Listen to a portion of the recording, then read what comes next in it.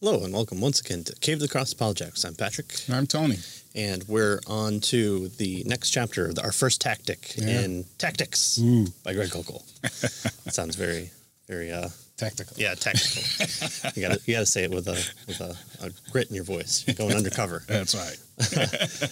So today we're introducing our first tactic, which is called the Columbo tactic, and so we're going to be kind of introducing this. This first part is kind of the introduction, the why to use it, when to use it, and then we get into the kind of the three parts of it. So he really breaks it down in a good way, and it is very useful, I do have to say.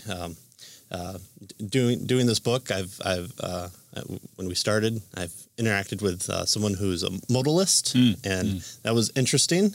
And so utilizing can you just walk through John 1 without going to 16 other different ones? And it was calm, collective, had the conversation. Can you explain, with God and was God? Well, no, you got to go to different ones. And so, no one got angry. And so that was good. Good. Yeah. I did fail because someone believes that if you celebrate Christmas, you're a heretic. And that was an interesting one. He got frustrated, so I lost that one. So I'm 1 for 2 using the tactics. Obviously, I need to keep reading because if anyone gets angry, we lose or I lose. So I don't want to lose. Simple as that. So we're on chapter 3 called the Columbo tactics. This is part 1, the game plan of Greg Koukl's tactics. So if you're following along in the book, we are using the 10th anniversary edition. And so yours might just be different a little bit. And so he provides 4 scenes here, and we picked 2 of them because we thought that they were good introductions, and his answers were also good for these. So imagine, if you will, you're in the Twilight Zone, and you're at a dinner party, as we all are. Or, you're just out someplace, and you're with your close friends from church. Suddenly, to your surprise and embarrassment, your host's 15-year-old son announces with some belligerence that he doesn't believe in God anymore. It is simply not rational. He says there's no proof. You have no idea. He's been moving in this direction. There's a stunned silence. What do you say? I'm just going to eat the potato salad. And that's right. Look down and try to avoid eye contact. It's like same thing when the pastor calls on you to ask a question. The second scene is you're riding the university shuttle with a friend who notices a Bible in your backpack. I've read the Bible before, he says. It's got some interesting stories, but people take it too seriously. Oh, man, I'm one of those people that take it too seriously, I guess. It was only written by men, after all, and men make mistakes. What do you have to say about that? Wow. Yeah. Okay, let's look at a few things about these sometimes awkward and out-of-the-blue situations, something you can't hold to, but it's kind of what you've been waiting for, an open invitation, if you will, to present the gospel, right? That's what we want to do here. Greg Koukl says that there's a tactic to be involved here. So in each of these cases, you have an opportunity, but there still are obstacles. Leap out from the dinner table and tell them, I rebuke you in the name of the Father, the Son, and the Holy Spirit. Or you're on the bus and you just throw the Bible at the bus and said, if you read this, you would believe it. If you're a sheep and not a goat, you would hear his voice. Well, first of all, you must speak up quickly, right? Because the opportunity will not last long. You're at a dinner party and someone might want to change the subject for the sake of, social norms. You're on the bus. That bus is going to end. You have about 10 seconds before the door closes. What do you do? Yeah, so that's kind of an interesting, idea here. He's suggesting you only have about 10 seconds. Yeah. And, okay, why? Well, because, that's just social interaction works that way, right? Yeah. In other words, it's kind of awkward if you get longer than that and then you try to come back with that. It's as if you're forcing the issue, right? And so he wants it to be natural. Right, and so you have about 10 seconds to kind of work through whatever you're going to do. You want to utilize the opportunity brought up immediately. You don't want to say, well, that's a really good discussion. Let's have a 4-hour coffee, 2 weeks from now, if my schedule holds true for the next 16 minutes later, you say, wait, I want to say this about that. Right. Well, okay, we've moved on. Oh, are we still talking about that? Pass the peas, please. Second, you're conflicted. You want to say something, but you're also concerned about being sensitive, keeping the peace. peace, preserving the friendship, and not looking extreme. So those are the issues that we have to deal with, at least with these two situations. But I think that kind of encompasses, like you said, a lot of our interactions. You're at work. You make mention about how you were at church, and someone walks by and just says, "Oh, I lost my faith a long time ago." Yeah. Okay. Do I have a rejoinder to that statement? that bomb that's been dropped in my lap. Yeah. So. Those are kind of the situations that Greg Koukl brings up for us to discuss. Yeah, good. So Koukl's then now he's going to give us a way to deal with these and give us within that 10 seconds time at least to get the ball rolling, right? So he asks us, what if there's an easy escape from the challenge that each of these situations present? A way to minimize the awkwardness and engage the other person productively and graciously. What if, wow, okay. Doesn't sound like any conversation I'm a part of then. He says, what if you had a plan, right, in place that would guide you with regard to the next move that you should make? Well, I'm up for that. Yeah, I'm peaked. And so let's look at what he does now in the book is he answers these particular challenges, right? And he gives us some idea of what he would say. And then what he's going to do is kind of analyze this to help us to understand where he's coming from and why he said what he said, right? Yeah. So the first one, this is the dinner party, right? And this 15-year-old kid, my goodness, right, blurts this stuff out in the middle of, can you imagine how embarrassing that is to the folks who are living? Not the time and place. Johnny, go sit down. Yeah. So notice he says, perhaps we would do something like this. He says, it's not rational to believe in God, right? There's no proof. That's what the kid said, right? Sure. And so what do you mean by God? That is, what kind of God do you reject, we might ask, right? What specifically is irrational about believing in God? Since you're concerned about proof of God's existence, what kind of evidence would you find acceptable? Right? So he's suggesting something like that might be a response that he would give, right? The second one, here's your friend and you on the, sitting and traveling together, and he notices your Bible. He says, you can't take the Bible too seriously because it was only written by men and men make mistakes. Okay. And Koukl suggests something like this. Do you have any books in your library? Were these books written by humans? Do you find any truth in them? Is there a reason you think the Bible is less truthful or reliable than other books you own? Do people always make mistakes? When they write things? Do you think that if God did exist, he would be capable of using humans to write down exactly what he wants?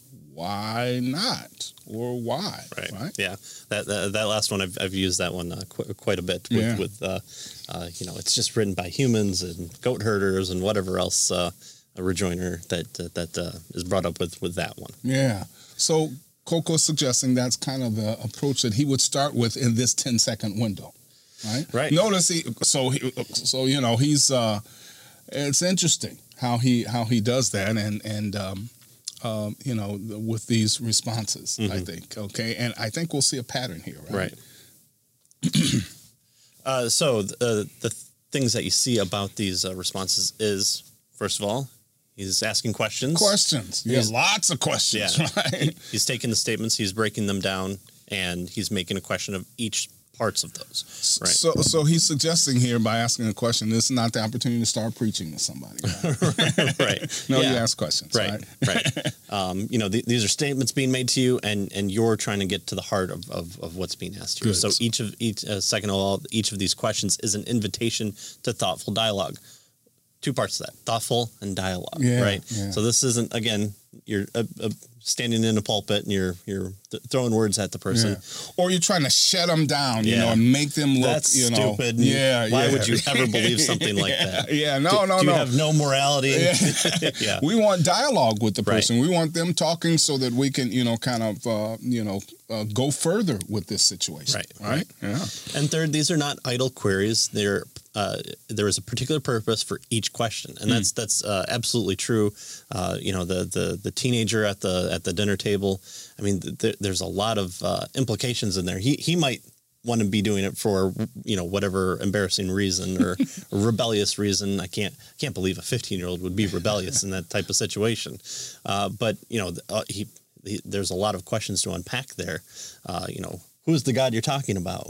Why? Yeah, all his questions are making thought-provoking conversation returners to those. They're not accusatory. They're not they're not rude. They're not pithy little sayings to shut it down. The words of the president from the 1900s always have that pithy saying that shuts the other person up, and if I was your husband I would drink it type deal of Churchill. And so those are the three things that we can notice here. First of all, they're a question. Each question presents thoughtful dialogue, a conversation between you and that person. It's exactly what you want. Mm-hmm. It's how you not get the other person angry, and you're trying to figure out where they're coming from. There's a purpose for each of those questions. You're not just asking for the sake of asking questions. Yeah, good. And so chapter 3 is called the Columbo tactic. And so this is the first tactic. He calls it the queen mother of all tactics because it's so flexible and adaptable. It's easily combined with other tactics that we'll learn later, and it's simply called Columbo. And so we'll provide a clip here of who Columbo is. Yeah. Obviously, detective, old detective show, post black and white even, by Peter Falk, and he has this kind of way of asking questions. So that's cool. Mr. Kingston, before you get too involved there, excuse me a minute, okay, Captain. I wonder if maybe first you try to help me out with a problem that I have. Yes. It's this painting. What's the problem? Haven't you ever seen people without faces before? They've loaned them out. You've heard of two-faced people, I suppose. Oh, yes. But, you see, it's this crazy signature that bothers De Groot. George De Groot. Quite famous. I thought so. Isn't that funny? Because I noticed the signatures on this other painting.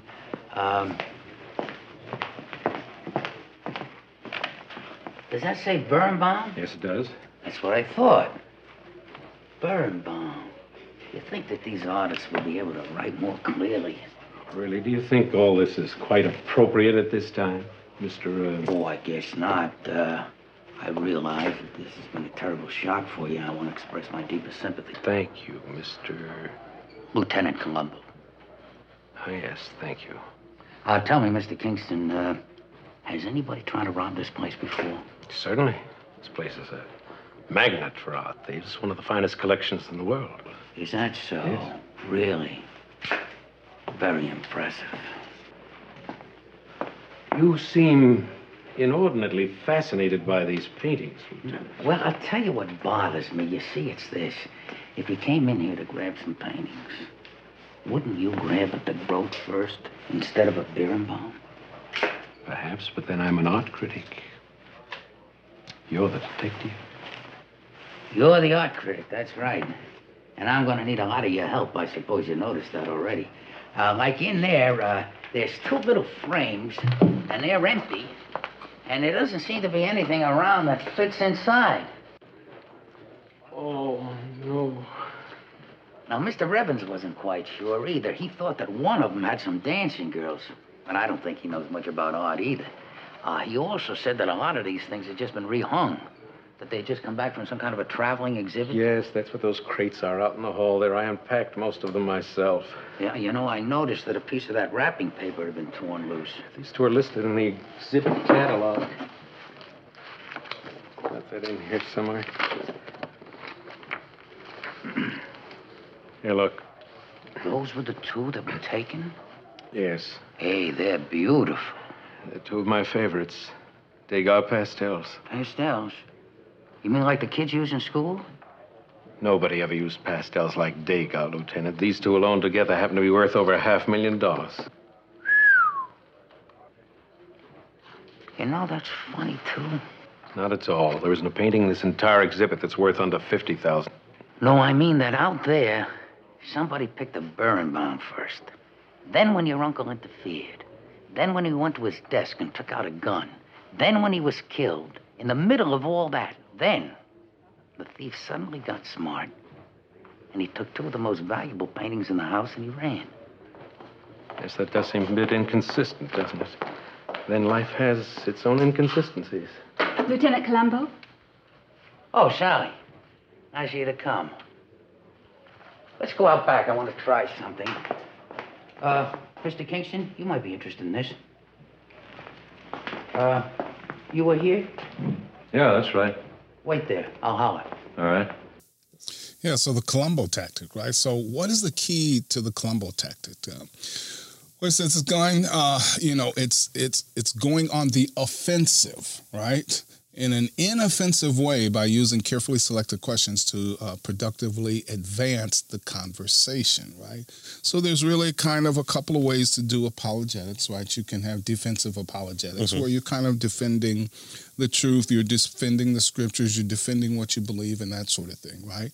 And then there's also offensive, not being offensive, right, but offensive apologetics, right? Where you are on the offense, right? And you are taking the lead with regard to the questions and the issues that are being discussed, right? And so that's what he wants us to see here, that this is an offensive approach and not a defensive approach, and not and we're not being offensive to someone, right? Even if we are asking questions, we're doing it for a purpose. There's a reason for the madness. Right. Good. And so he wants us to ask questions. He wants us to ask questions to get the person to think. In fact, he says, never make a statement, at least at first, when a question will do the job. Right? Yeah. Right. If you want to get into it, that's great. Your friends on the bus, and you can launch into, well, here's all the reasons why infallibility must be true. Let's pull out the Chicago statement. Let's go over this one by one and get through as many as it before we have to get off the bus. Yeah. But those questions do a good job, because even if you move off that path of conversation, those questions will still need to be answered by that person. Yeah. Those are really remember his goal, the stone, the rock, and the shoe. Right. That's his goal. And so if you start asking questions like this, you're more likely to get a rock and a shoe. Right. And get them thinking about these issues. Right. So the Columbo tactic is used. The advantages of asking these questions, as we see with Lieutenant Columbo, is it's kind of you don't really know where your main character is coming from. You don't know if he knows that he's rubbing elbows with the killer in every single episode, which I would think that, if you're the detective, just figure out who's hanging around you the most. There's your killer. Or he might know that by coming into the scene and looking at what it is and figuring it out automatically. But he wants that other person to admit, that they killed the person or they stole the jewels or whatever it might be. He wants an airtight case. And so he kind of fences them in, right, with these various questions and maneuvers, right? Because you want them to think about where they're coming from as well. You want to take down any issues that they might have that they haven't even thought about themselves. And so the advantage of asking these questions specifically is, first, it's a sincere question that's friendly and flattering, right? I care about this conversation. I'm not. I care about your opinion, right? Yeah. Let's understand where you're coming from, so that I can know where to go from here. Second, you'll get an education. Maybe that person has studied something before, and so you're going to respond to a specific item that they're going to bring up, something that you may not even know about, but also something because you didn't know about. That's something that you would have to respond to in a different way than, the problem of evil. I know it from a free will perspective, but they're coming at it from, whatever, a different perspective might be. And this there is no evil. Yeah, this is a good point, right? I mean, we don't have to know everything. Oh, right? Thank goodness. I mean, and I think it's kind of prideful to think that I have to know everything. Right. No, you can and remember it all. Yeah, right. That person may know some things that you don't know, and so this gives you an opportunity to learn some things, right? Yeah. And it's okay to learn from folks who disagree with you, right? And you might have to go back later and think through those issues and do some studying, but that's a good thing, right? Yeah. And so, like Lieutenant Columbo, asking those questions and possibly knowing, who the killer is, he's trying to advance using the questions. And so the third advantage to asking questions is it'll allow you to make progress on a point without being pushy. So you could do something like, what about the God of the Bible doesn't allow for him to preserve his word, with the Christian understanding that God is all powerful, all knowing, that he has the ability to preserve his word.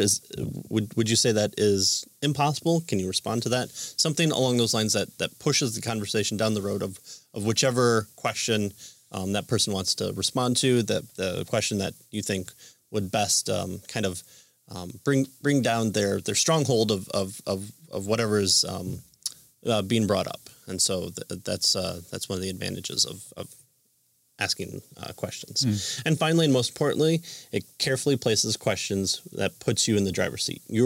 Once the statement's made of, can't trust the Bible, or, you can't even believe a God, that's so stupid.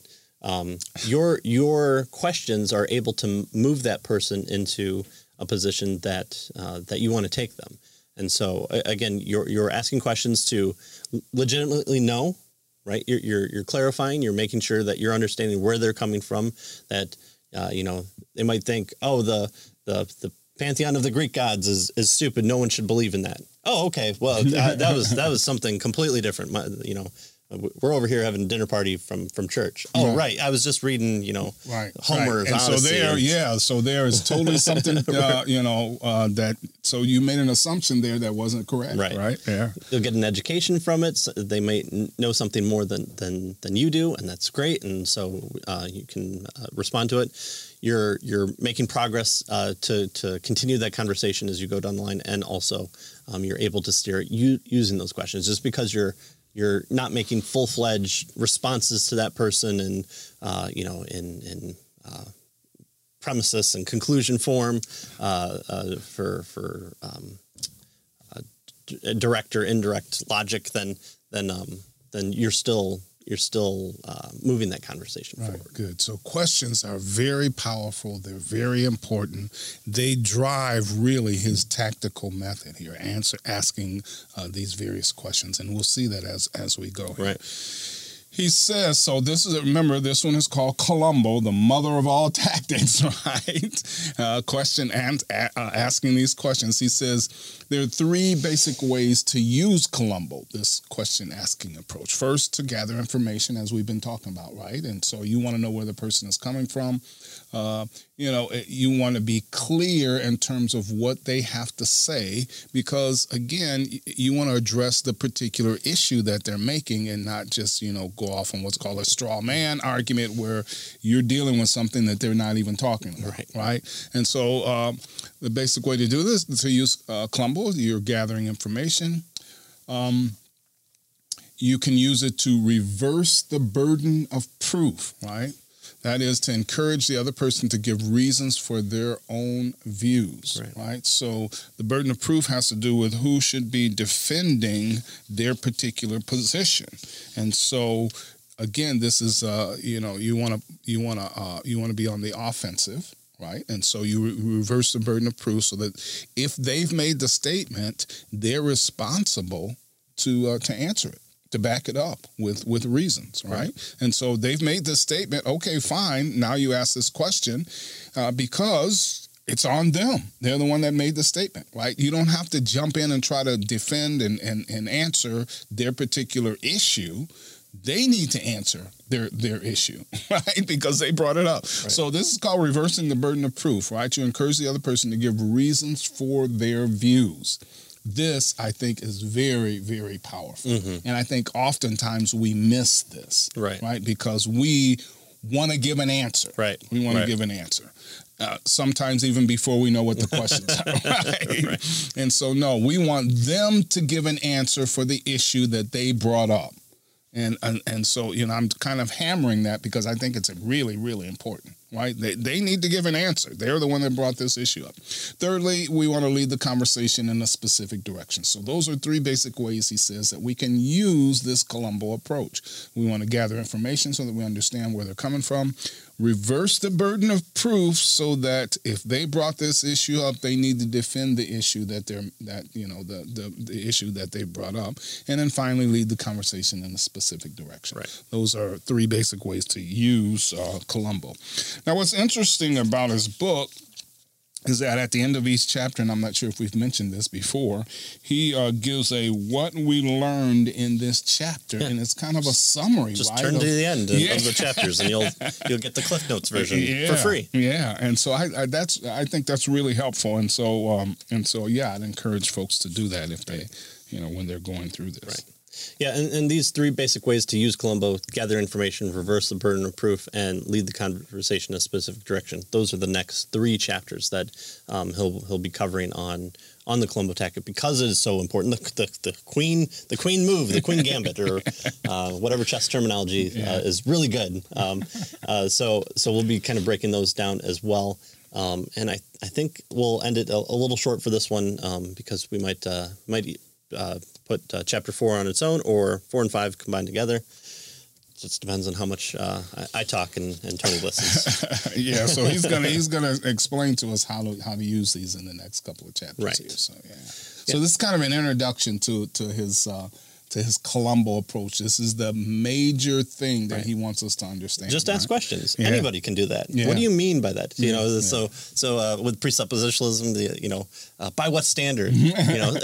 Perfect. There's a question. Yeah. There might be a useful question to do, but he's really focused on specific questions that come from those statements that someone will make, and he provides a lot more within the books, obviously, and so we're pulling out just a few of them to illustrate the concept, because it's such an important concept, obviously, because he puts it first. It's important. Yeah. He views it as the most important. You can combine it with other tactics that we'll learn later in the book, and so that's why he kind of breaks it down even more, which we'll be covering next time. So thanks again for joining us. Thanks for watching, and continuing to share and subscribe and support us on Patreon. We thank our 2 Patreon subscribers that continue to support us, so we can keep the lights on for a little bit longer. and Tony still doesn't get paid, and we're appreciative of that, because sometimes he's got to go back to work and be a real professor. So we thank you for joining us, and we'll see you next time. See you next time.